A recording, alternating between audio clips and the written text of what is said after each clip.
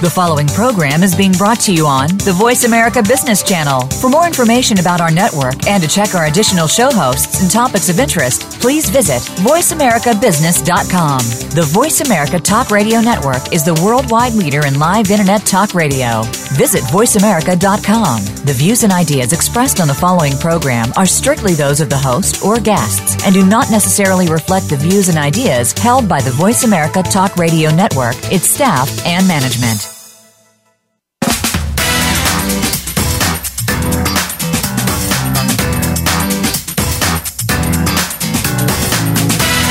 Welcome to the most nutritious hour of business talk all week.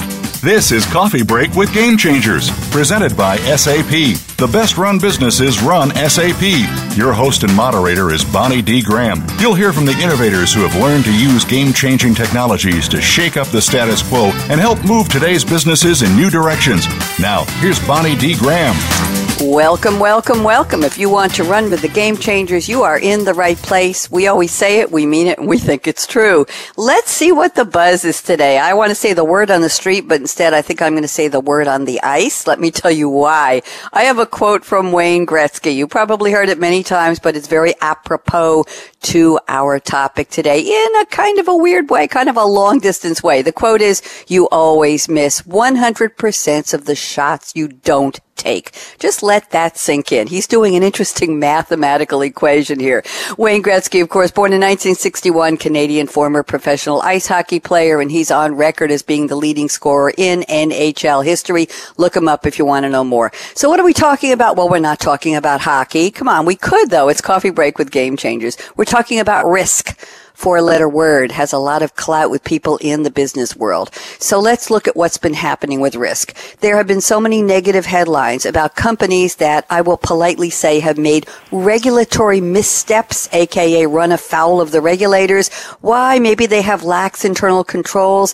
Maybe they just weren't looking when things were going in the wrong direction. However, with all these headlines serving as warning signs, as red flags, if you will, many businesses still don't get it as far as the pitfalls of risk in their business.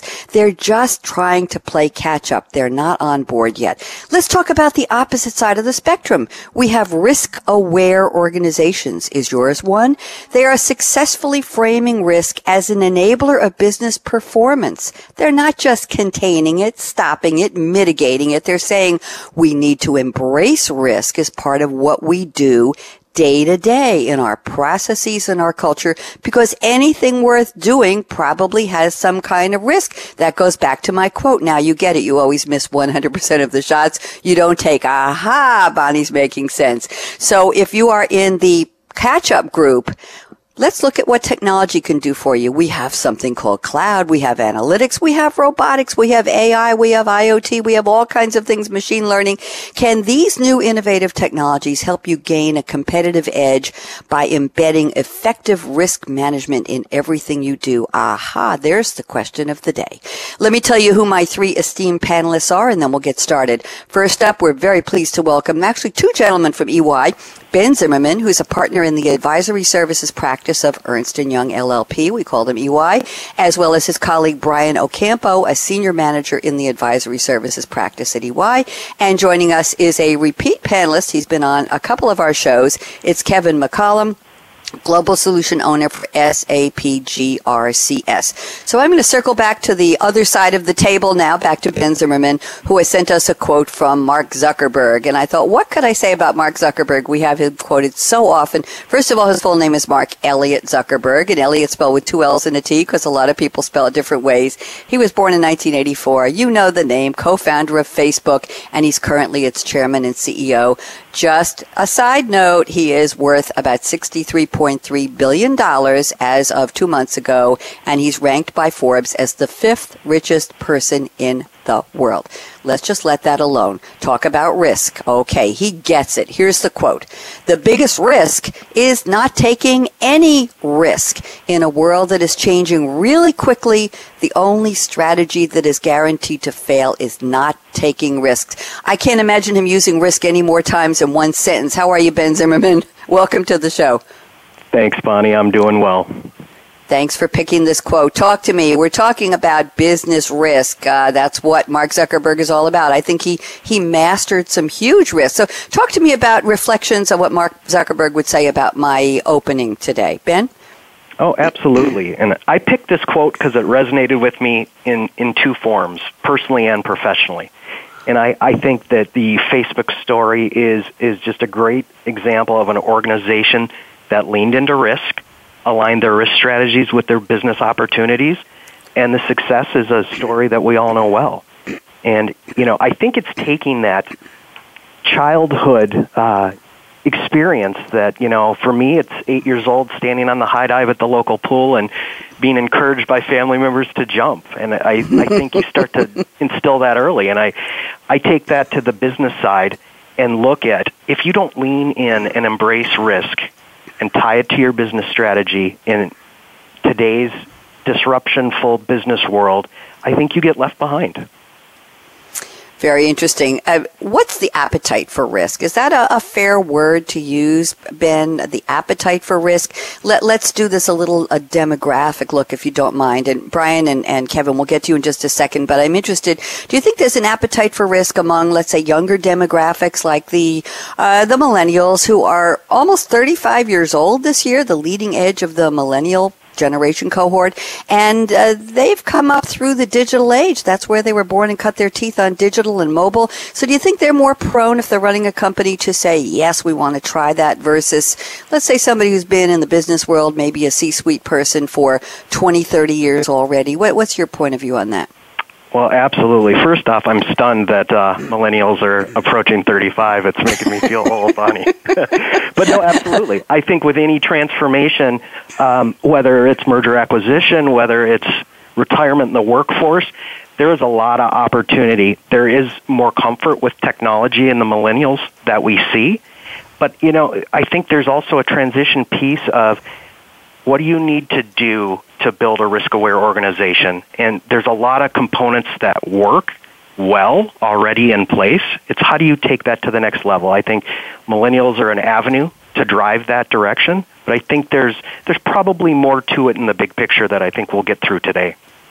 Thank you very much. And just interestingly, a moment ago, Ben, you mentioned leaning into risk, and that reminded me, of course, Sheryl Sandberg is also a C-suite person at Facebook working with Mark Zuckerberg. I thought that was a nice little segue, whether you realized you said it or not. You did. So I picked up on that, and thank you very much. I am listening. Ben Zimmerman, welcome. And now let's turn to your colleague, Brian Ocampo, also at EY. Brian has sent us a very interesting quote from Eric Schmidt. Interestingly, the three panelists, Ben, Brian, and Kevin, have all sent us quotes from people who are alive. One born in 55, one born in 42, and one born in 84. They're all very interesting leaders in their individual fields, and it's rare that we get three quotes of people who are still with us in this world. I don't know why that struck me, but it just did. A little sidebar there. So Brian has sent a quote from Eric Schmidt, American software engineer, businessman, and the executive chairman of Alphabet. He was ranked this year by Forbes as the 119th richest person in the world. He's worth only, sorry, Eric, $11.1 billion compared to Zuckerberg, worth $63.3 billion. So you can see the depths of wealth in this country. One is fifth at 63 and the other is 119th at 11. Wouldn't we all love to be somewhere in the middle? Yes, I can say that. Here is the quote from Eric Schmidt. Data is the sword of the 21st century. Those who wield it well, the samurai. Ooh, what a dramatic and picturesque quote. Brian Ocampo, welcome to Coffee Break. How are you? Good morning, Bonnie. Thanks for having me. We're delighted. Talk to me about the quote. Are you a big fan or follower of Eric Schmidt? And talk to me about the sword, the data, the samurai. I'm conjuring up a movie here in my mind. Who's in the movie? Sure, absolutely. And, I think I picked this because if you think about risk management as a topic today, many companies really struggle to generate insight and harness the power of data in how it can guide a company navigate through very complex regulatory and business environments today. So, as I talk about risk and data going forward here, what you can really think about is that those that are able to use data properly to get the right information to the right people at the right time within a company are those that are poised to to really take advantage of risks. And, we're seeing a lot of this trend more and more for many companies. The technology is here to do that, but the use cases are starting to become much more interesting. So tell me about the samurai. Let's relate that to business today. Would you say that, for example, Mark Zuckerberg has wielded the sword of data here in the 21st century and he is a samurai? How can we relate that so that the audience will say, aha, we're there, or nope, we're just kind of taking fencing lessons? What do you think?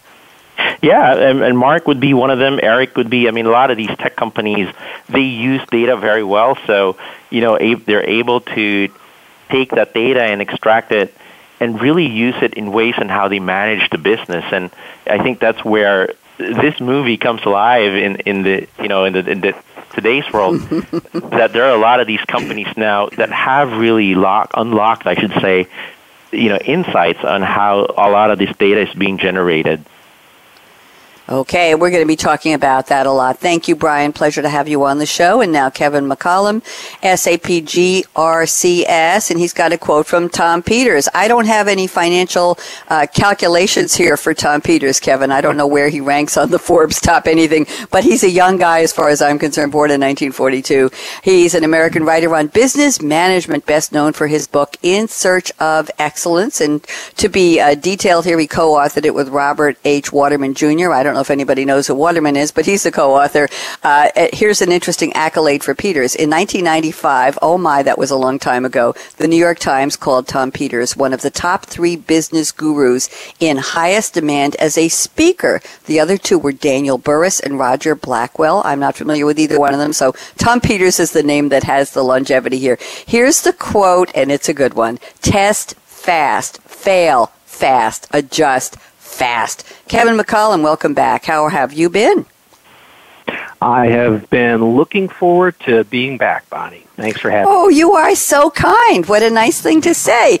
So talk to me. I love this. I'm thinking, while I'm reading the quote, test fast, fail fast, adjust fast, I'm thinking how fast I can say it and still be coherent. But I'm thinking of the Eric Schmidt quote about the samurai, and I'm seeing somebody with data as the 21st century sword, Kevin, wielding the sword. Yes, I've tested fast. Okay, I failed. I'm adjusting fast. Can you see a relationship between the quotes? If not, just tell me. Absolutely. Data is the lifeblood of being able to understand one of the things you mentioned, risk appetite. So how much risk am I really willing to take on? The data will tell you that. What has worked in the past, what will work. It gives a good guide to what can work in the future, as well as data to help you predict where a particular path is going to go. And fail fast. Understand how much failure you're willing to tolerate before you're going to give up on a project, right? I gave a later example of Apple and their iDevices, and we can talk more about it later, but I'm sure there's a large segment of the population that looks at Apple and iDevices as an overnight success, right? The reality is it was nearly a 20-year overnight success and a masterwork in managing risk in one of the most risk-fraught areas, innovation, okay? And adjust. So just as Edison found 5,000 ways not to make a light bulb and then finally found the right way to make a light bulb, it's being able to adjust your plan, keeping your eye on the objective, understanding when you've gone too far with the risk, and as I said, rinse and repeat. Test fast, fail fast, and adjust fast. Very interesting. And let me ask you a question. I didn't ask this to Brian, but I will circle around to him. Kevin, I asked Ben Zimmerman a moment ago about which demographic in the workplace today, let's say in the management echelons, which one has a stronger appetite for risk. And we talked about millennials. He was abashed that they're turning 35 in the next couple of months, the leading edge of millennials. So what do you think? Is there a particular demographic or this test fast, especially the fail fast part, Kevin? Do we see this in senior managers who've been around for a long time? Do they have that appetite? Are they saying, what? Fail? Are you serious? That's not going to look good on my resume. What do they say? Well, imagine how I feel when I have 2 millennial sons. So I'm feeling really old, but it's interesting when I look at both of them as a sort of a proxy for a generation. I'm really proud of what and excited about what millennials are doing. But I think it's less to do with the generation, and I think it has a lot to do with personality. I think it has a lot to do with understanding. Again, personality is a piece of it. There are just some people who are just basically risk averse. But people, I'm going to put this out there. Yeah. People are more willing to take a risk regardless of the generation they're from, or even from the nature of their DNA, if they understand the ability, or basically if they understand the amount of risk they're going to be taking, their exposure to it, and their own ability to overcome that risk. And I'm going to say that anybody's able to take a risk if they understand those things and make sensible decisions based on those two pieces of data: risk appetite and risk exposure.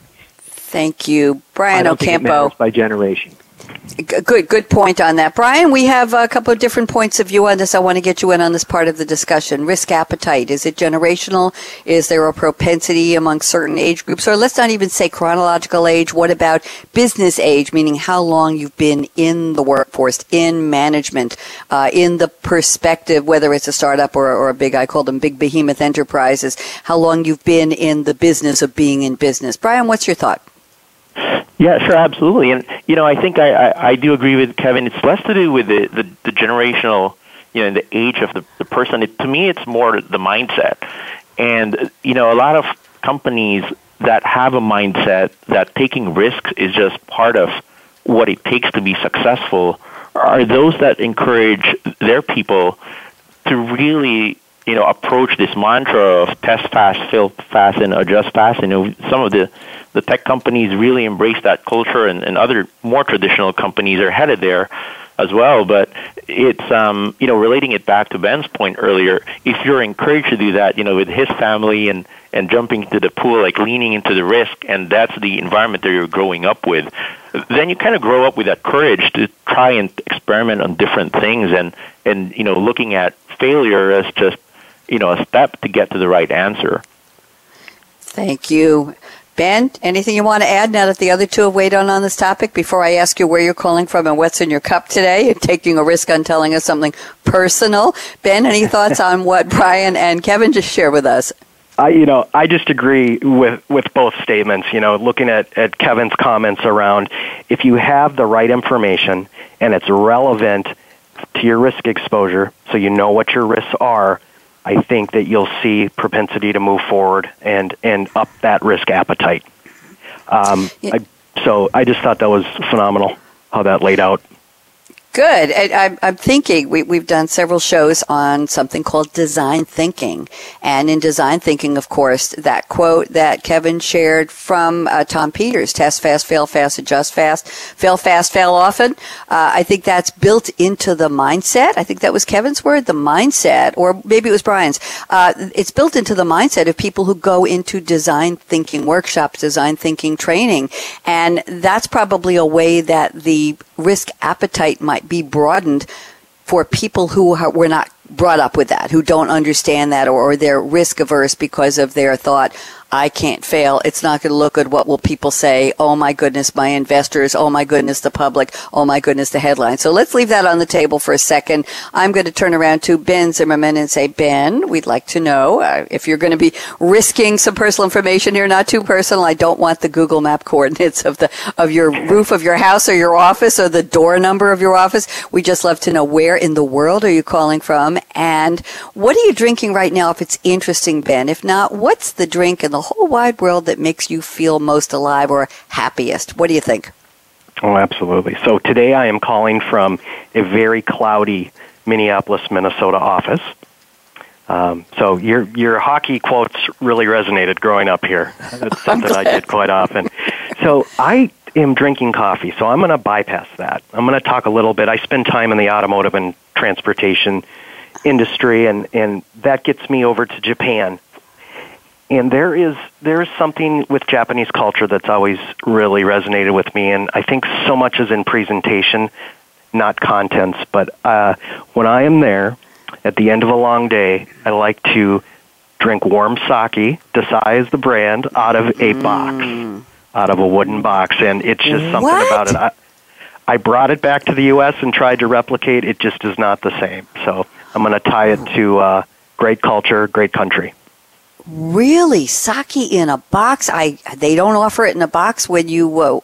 I'm looking at a little glass here, sake in a box images. I Googled it, and I see a beautiful little... looks like a shot glass, and it's sitting in a little wooden box. Is that the way it's served? Yes. It's just... it's phenomenal when you're there to experience it, and having it warm for some reason, it kind of makes it feel medicinal, and maybe justifies how many you can have, I would say. Oh, I need to be cured. Pour another one, bartender. I can see it now. Thank you. Very interesting. I really enjoyed that image. I did not know that. We're always interested in people bringing drinks to the show, Ben, that we've never heard of before, and you surprised me with that one. Thank you. Brian Ocampo, there is no challenge here. You're not at risk of sharing a story of something a little more mundane. So go ahead, Brian. Where are you, and what do you love to drink? I am dialing in from cloudy San Francisco today, and I am sipping a hot chocolate. It is not your usual hot chocolate that you buy. I'm drinking something that we typically make in the Philippines, which is where I'm originally from. And, just a kind of factoid, in some parts of the country where we make hot chocolate, we mix some ground peanuts into it. So if you can think of a dark hot chocolate drink with hints of peanut butter, that's what I'm having. Wow. Now, do you make this at home? Do you grind the peanuts and use cocoa powder and add a little bit of sweetener to it? Or is this something you can get, quote unquote, in a box? Where do you find this mixture, Brian? It sounds wonderful.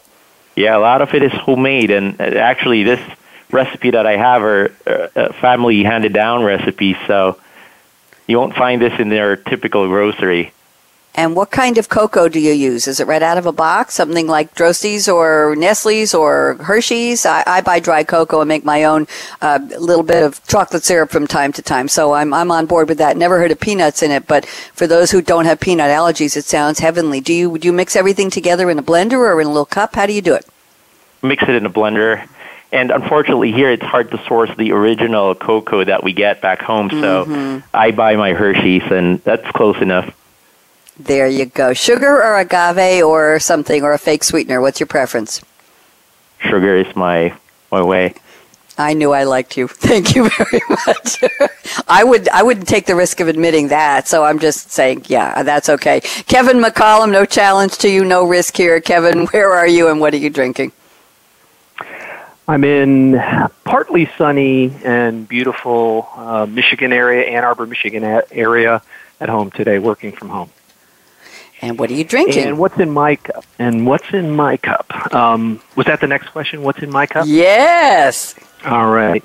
So nothing too interesting right at the moment, but I had an interesting experience. I'm a tea drinker, and I also like a Guinness stout every now and then. And if you've had it at the finer establishments, pubs, they actually draft it with nitrogen. So they use nitrogen as the propellant, if you will, to bring it out of the keg.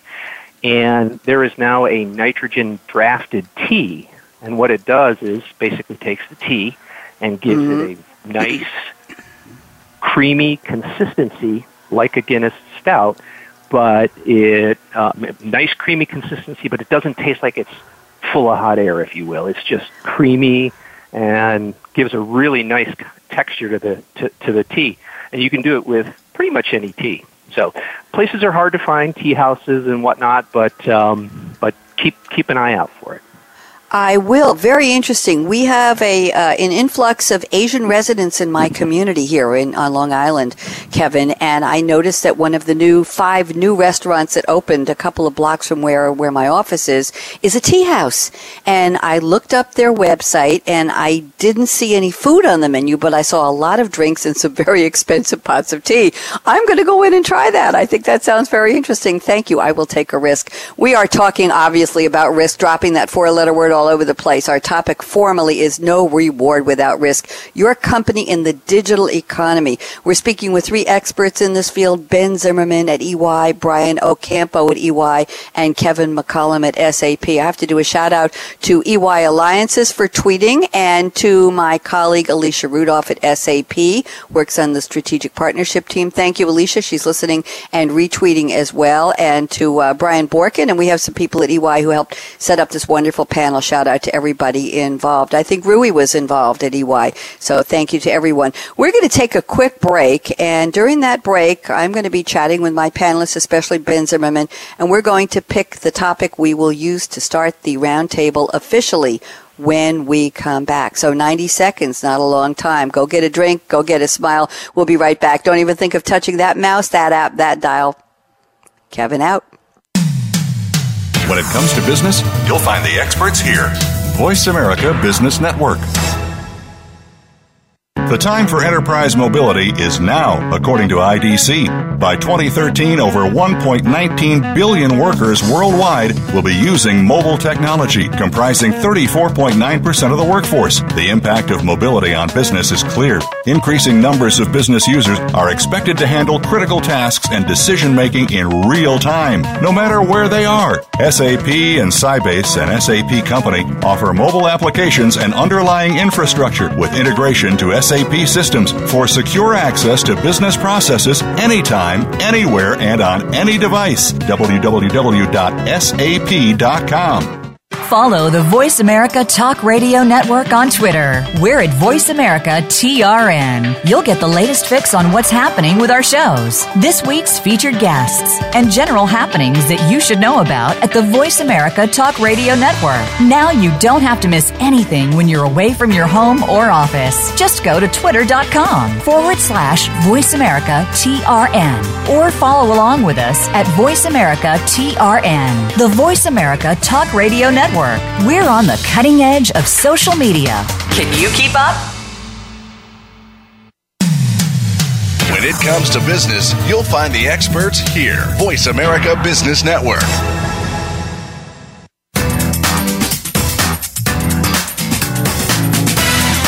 You're enjoying Coffee Break with Game Changers, presented by SAP. You can send an email to bonnie.d.graham@sap.com. And you're invited to tweet your questions and comments during and after the show at Twitter, #SAPRADIO. Now, let's get back to Coffee Break with Game Changers. Indeed, let's get back. And I have to acknowledge a few more tweeters. We have Jennifer Lampson tweeting and retweeting here. Thank you, Jennifer. She's retweeting me at SAP Radio and Alicia Rudolph at SAP. And we have somebody named S3CMAS73R. That's a heck of a name, whoever you are. Thank you for the retweet. We really appreciate it. And EY_Alliances is also listening and tweeting. We love a Twitter party. Good conversation. Today, talking about no reward without risk, your company in the digital economy. We've been heavily into the word risk in the first half. Let's see where we go in the second. Ben Zimmerman at EY is going to start the roundtable, and here's what Ben told me to kick off this topic from his notes before the show. He says EY surveyed more than 1,000 companies about how they're managing risks. We found that over 85% of these companies indicated opportunity exists to further improve the linkage between risk and business performance. That's where we want to go. And Ben, let's tie that into the digital economy. So why don't you talk to us, please? Absolutely. So, I think when you get a broad review of 1,000 global companies and you see that percentage come back as relatively high, that there's opportunity for improvement, I think it goes back to some core fundamentals. And it's understanding, do you have a risk-aware organization that's leaning into risk? So, I'm going to take it a step back and just say for the clients I interact with, almost every company has had a 2020 vision or strategy. They're named different things, but it's all similar. And as we're getting closer to that, just think about how often do they adjust? Because when we talk about timely review of risk, which is not just containing it, it's thinking about risk as the upside potential as well. And it's understanding how to identify, manage, and respond to risk in a way that it's tied to your business objectives. When you package that together, That's the challenges that we see. So when the numbers come back and you see a high percentage that there's opportunity for improvement, I think it's across the entire organization. And I know we'll get into the line of defense model a little bit further in the conversation, but we can talk a little bit about how that aligns over the best practice in the industry of the 3 lines of defense and move forward as needed. Thank you very much. Brian Ocampo, please chime in on this. What do you think? Sure, absolutely. And, to add to Ben's point, I think a lot of companies that, do not really do a good job of linking risk to business performance, some of that is rooted in the fact and how they're organized, and because risk is something that typically is owned by many parts of an organization, it's hard to make that linkage to how you drive, let's say, a finance function or a supply chain function. So a lot of these opportunities to link risk and business performance can be traced back in some ways to how the organization builds silos, and if they view risk and performance as 2 separate things or just opposite sides of the same coin. Mm-hmm.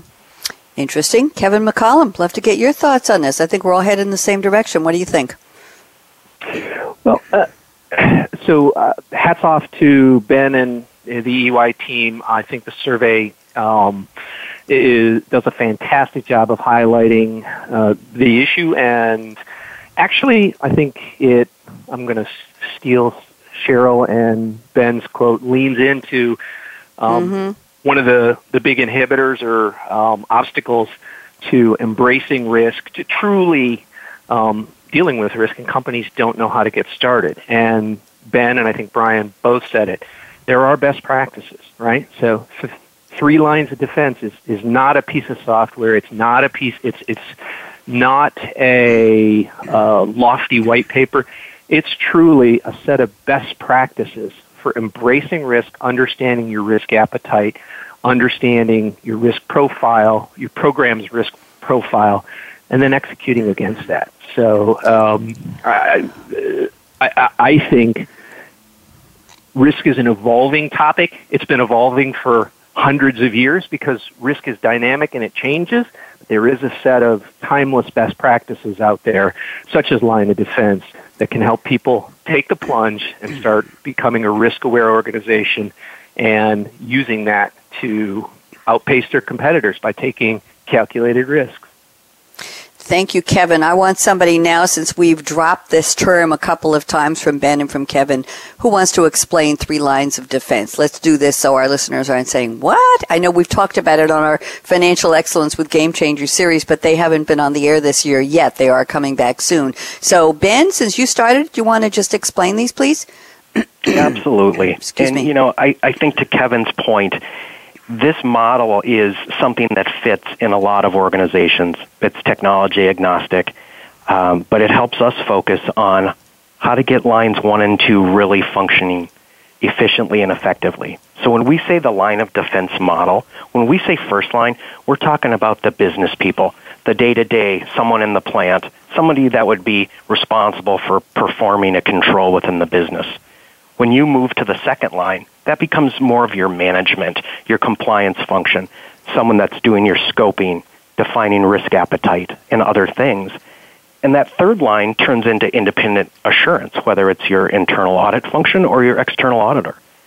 So it's working across those lines that resonate with organizations, and it's helping them understand where will process improve, where will technology help this, but there's also one further up in my mind that I'm seeing start to come together over these last few years because the technology's there.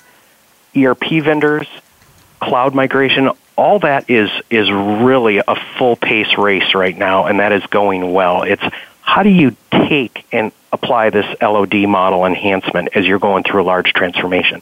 But the piece that I was referencing that needs to be there is that top executive buy-in. So there is a channel above the third line that you have to understand. It starts at the top from your organization that you fully understand how your first, second, and third line operate.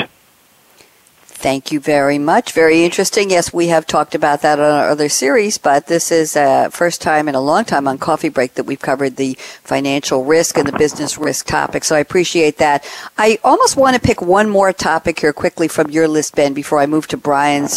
Just let me read this statement and have you quickly talk about it. You say 77% of the surveyed companies surveyed by EY. And when was this study, Ben? Can you give us a reference point, please?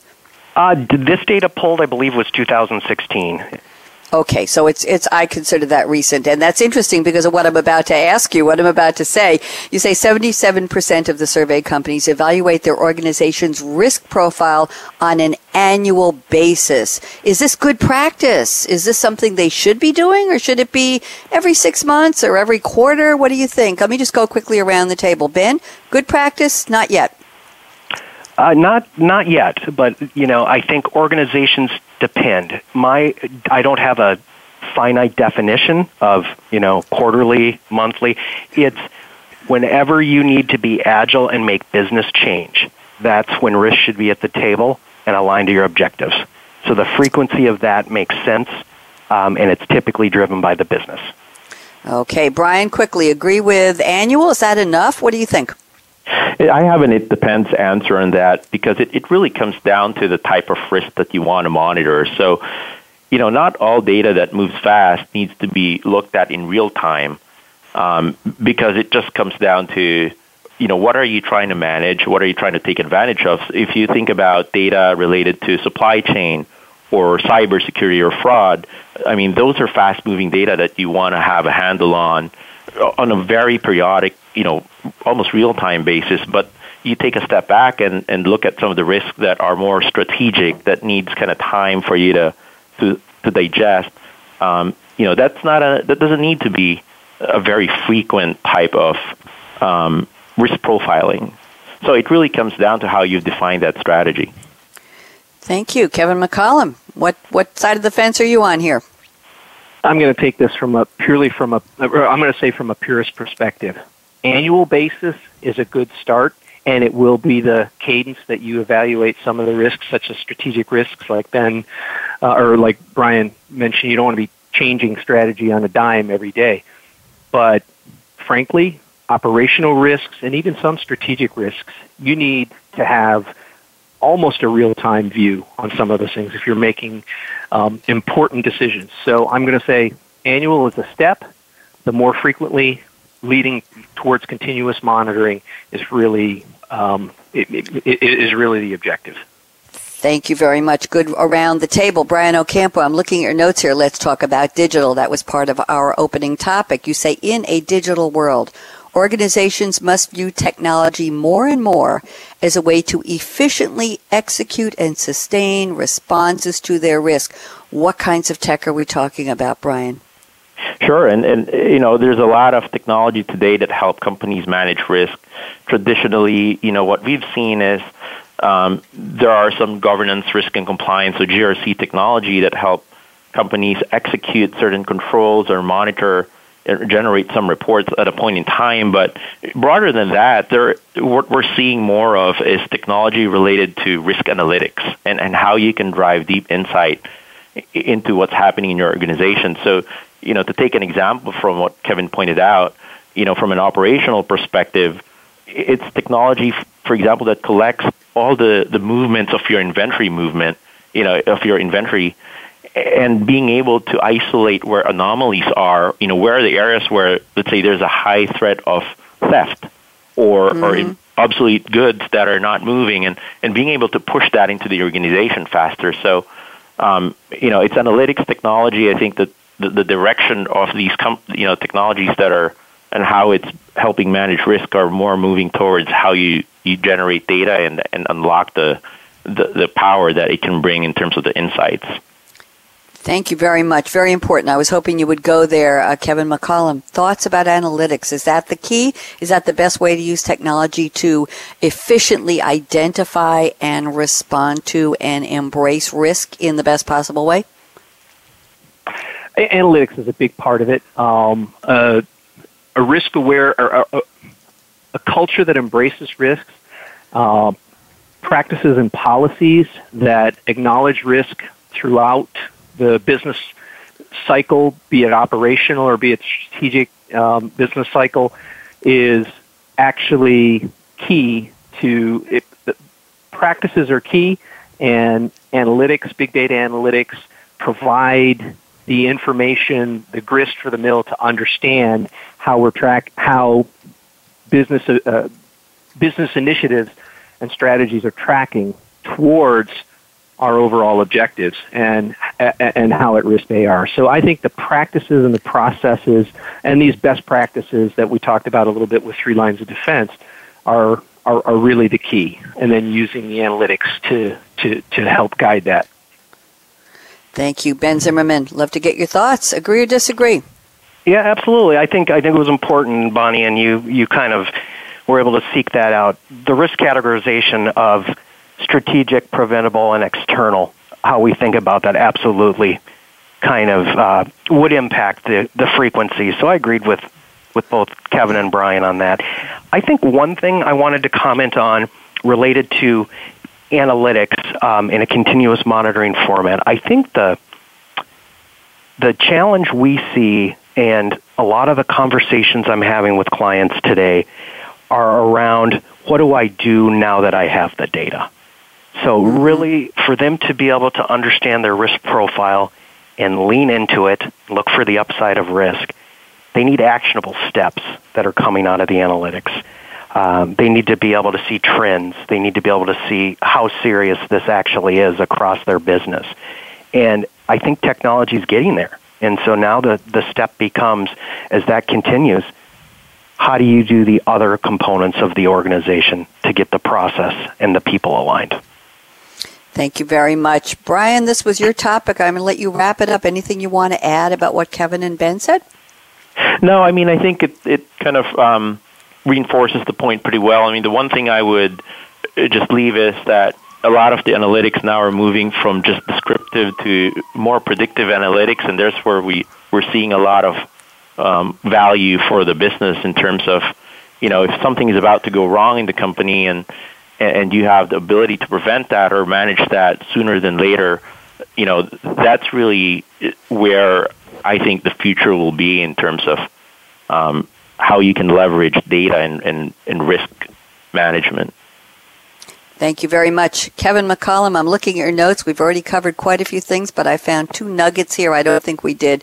Number 1, you say this stuff doesn't have to be hard, time-consuming, or labor-intensive. I think you're talking about best practices, 3 lines of defense, embracing analytics, bringing risk into the fabric of your company's day-to-day and what your management sees as, yes, we have to pay attention to this. How easy is it? Kevin, what do you think? Well, anything that involves organizational change is going to meet with resistance, and so having a solid organizational change approach to creating a risk-aware organization is going to be key. Honestly, that's going to be, as anybody in business knows today, that's going to be the time challenge. And it will be, the time challenge will be directly proportional to your commitment to managing the organizational change. The rest of it, the blueprint, such as lines of defense that we've been talking about, and the enabling technologies, the critical analytics that, as Ben said, or as Brian said, even lean into predictive analytics. Where might this actually go? Let's do some scenarios. That stuff's all out there. It's available, and it's malleable and flexible for people to implement their risk-aware business strategies today. So it's no surprise, it's organizational change, as it always is, and managing effectively through that.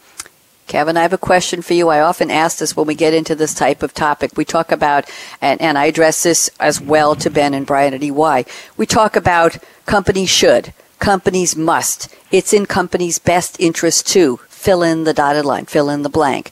My question is, Kevin, and I'll go around the table on this, whose job is it in the company? Does it come from the very top? Is it in the C-suite? Do you need a chief risk officer? Do you need a CRAO, chief risk awareness, or chief risk LIO, lean-in officer? Who do you need to lead the charge to make this part of the everyday life of the company? Kevin, where does it start? Or does it come from mid-level managers looking at their areas of business, their lines of business, and saying, yes, we need to embrace risk from a standpoint of how do we innovate, how do we stay competitive, what risks are we willing to take, how are we willing to mitigate it when it doesn't work out? What's your thought, Kevin?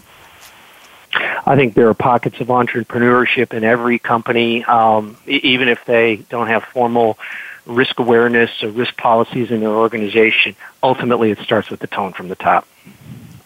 Okay. Ben Zimmerman, what do you think? Agree or disagree? I agree. So many clients, maybe it's just a title, or the risk-related activity funnels up through the CIO if it's more IT-driven in the history of that company, or the CFO if it's financial. There needs to be a tone at the top, and I think it's ideal if there is a position defined that crosses the boundaries, crosses IT and the business, and has a view of compliance and external risks as well. Okay, good points there. And Brian Ocampo, agree or disagree? What do you say? What do you see? I agree, and I'll expand to it. I think in addition to the tone at the top, usually the push towards becoming risk-aware organization starts from a place where a pain has been felt. So, let's say internal control failed, or there's something that didn't happen right, and you have a set of people, good corporate citizens, that would take on, how do we improve risk management in their particular area? And sometimes it's a grassroots effort, right? And once you get a sponsor at the top, that's how you're able to spread it across the entire organization. So there's a number of different ways on where it starts, but ultimately you need a tone at the top, and then people who are able to realize that vision underneath.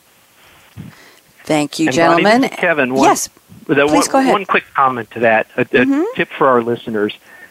If your organizations truly have put wood behind concepts like empowerment, entrepreneurship, risk-taking in its more obvious forms, you have an open invitation to embrace risk, understand it, not make rash decisions, but to embrace risk, take a risk, and help move your company forward at whatever level of the organization you're in. So empowerment, entrepreneurship, just a few code words for that organizational change to embracing risk.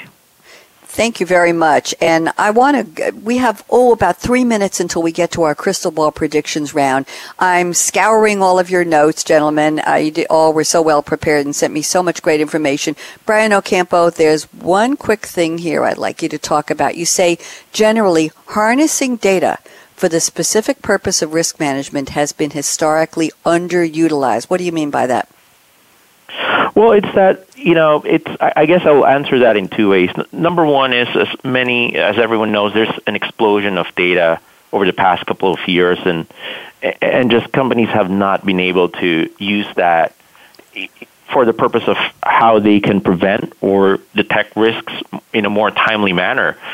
I think, if you think about the different industries, some sectors are ahead than others. So, for example, banks have been kind of doing this a lot more, and I think they're more advanced. I take a day in a life example. When I swipe my credit card, I get a random call from the fraud department of a bank asking if a transaction that I'm doing is really, me doing that.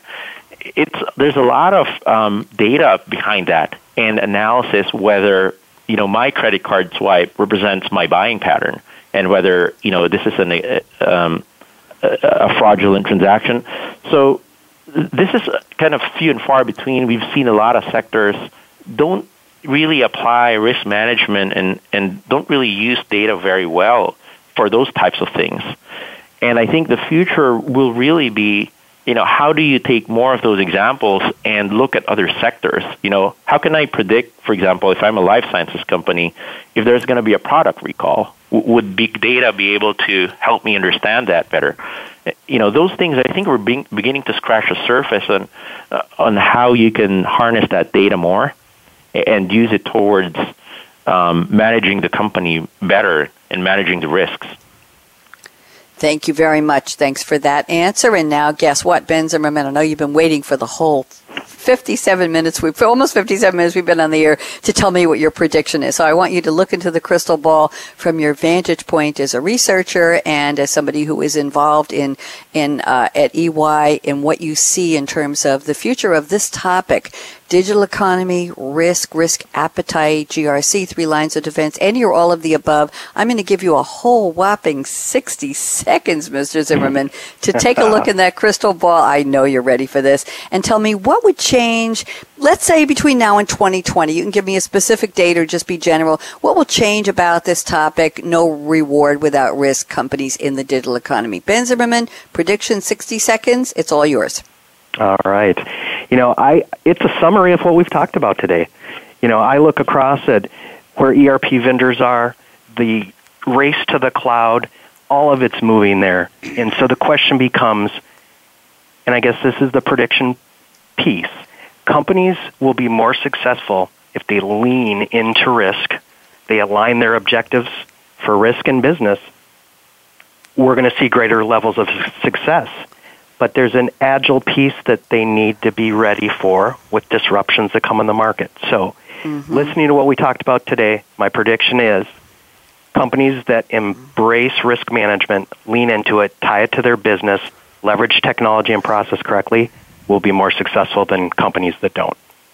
Thank you. I have one quick question for you before I give Brian his 60 seconds and Kevin his. I promise you guys, you'll each get 60. Quick question, Ben. If everybody is trying to be more innovative and every company is looking at the disruptors, the new players in their industry, in their field, wherever they are, they're part of the world. If everybody is saying, wow, we have a great risk appetite, and they're all taking risks to be more competitive, how high do we raise the bar for that risk appetite? Just a quick question. Would we ever get into the danger zone if everybody's on the playing field taking risks, Ben? Quick answer. No, very good. We promote a balanced profile. So we're not promoting that good management will allow you to raise your risk appetite. What it's going to allow you to do is manage your current risk appetite and have the right data to know if you do need to move that bar. Thank you very much. Brian Ocampo, your 60 seconds of predictions, all yours. Sure, absolutely. And I think on the technology enablement side, which is what I'll focus on, is I think robotics will continue to play a much larger role towards risk management. And, if I think about many companies today, the way they identified risk issues is they have to manually trigger a process, whether it's an audit or an assessment or someone performing a review and discovering issues in their control environment. And through robotics, you can automate a lot of that, right? So that it's telling you instead what needs to be done. And I think that's just going to be a really cool and an application of technology and how it can help monitor and be that extra ears and eyes for the company. Thank you very much. And Mr. Kevin McCollom, I saved, oh my goodness, Kevin, shocking. I have 90 seconds for you because they were so concise. So go ahead, use them well, Kevin. I shall, and it won't take 90 seconds. I'm the eternal optimist, and to be perfectly candid, I told you early on that I guess you got to be the eternal optimist with all the bad press that millennials get to really embrace that generation. But millennials, seasoned managers, whatnot, I see innovation. I see this as the innovation age, and innovation is really on a rocket ride, and I expect it to continue for years to come. And I think with that becomes an embracing of measured innovation, like the Apple iDevices, which were, as I said, a masterwork in introduction of products in a stepwise fashion, introduction of innovation in a stepwise fashion, not too quickly, just at the right time for the market. I see that trend continuing, and I see just an incredible boom in innovation. And I think that's great for the future of companies and our society. So, Thank you very much. I hear a lot of optimism in that. Let me just do a quick bonus round. We have about, 2 minutes left. I can use 60 seconds before I thank you all and tell you all how brilliant you are and appreciate you. Ben Zimmerman, Brian Ocampo, Kevin McCollom, what will the name of that Chief Risk Officer be? What will be on the back of that director's chair? CRO? Will it be CRMO, Chief Risk Management, Appetizer Management? What will that name of that person be by 2020? Ben, what would the title be? You caught me off guard with that one. I think Good. I don't focus on title as much as long as the activities line up. I think Chief Risk Officer. Okay. Brian, do you like that one? Or you want to add a couple letters? I like the ring of a Chief Samurai, going back to my coat earlier. Oh, hey, that deserves applause. That was a beautiful one. Thank you. I should have seen that one coming. Kevin McCollom, we have Chief Risk Officer, Chief Samurai Officer, or just Chief Samurai? I think we'll leave that. CS. Kevin, what do you want to be in that C-suite? Who should it be? In the C-suite, it's going to be the chief. It's going to be the CXO. Everyone in the C-suite needs to embrace risk. The CFO, the chief financial risk. The CEO, strategic risk. The CRO is the custodian and the steward of that. So I'll go with CRO. But I'm going to tip my cap to you, Bonnie, and say everyone in the organization should be embracing risk. So I say that everybody in organizations, has a personal stake in innovation and risk at the company. Very well put. And my title would be, I would think it would be the CDO, Chief Deli Officer, because appetizers and an appetite for risk. Sorry, guys, I had to throw that in. Ben Zimmerman, it's been such a pleasure. Brian Ocampo as well. Kevin McCollom, come back anytime. I think we need to do a part 2 on this at some point. I'm going to hook you up with somebody at SAP who is bringing back our Financial Excellence series very soon and see if he wants to use you on one of his shows. Otherwise, I will bring you back here. So thank you, gentlemen. Thank you. I have to also acknowledge Rui Yoshi at EY, who has been tweeting, and Jennifer Lampson and Alicia Rudolph and a whole bunch of other people. Thank you so much for listening and sharing the wows, the words of wisdom from my wonderful panelists. Here's my call to action, and there's no risk in my saying this. Fasten your seatbelt. If you take out the risk, you put the seatbelt on. What are you waiting for? Go out and be like Ben, be like Brian, be like Kevin. Go out and be a game changer today, right now. I'll see you tomorrow with 2 live shows, 10 a.m. Eastern and 2 p.m. Eastern, right here on the Business Channel. Bonnie D. Graham signing off. Bye-bye. Thanks again for tuning in to Coffee Break with Game Changers, presented by SAP. The best run businesses run SAP. To keep the coffee break conversation going, tweet your questions and comments to Twitter, #SAP RADIO. Please join your host, Bonnie D. Graham, again next Wednesday morning at 8 a.m. Pacific Time, 11 a.m. Eastern Time on the Voice America Business Channel.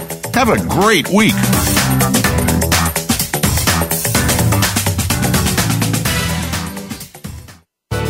Thanks again for listening to the preceding program, brought to you on the Voice America Business Channel. For more information about our network and to check out additional show hosts and topics of interest, please visit voiceamericabusiness.com. The Voice America Talk Radio Network is the worldwide leader in live Internet talk radio.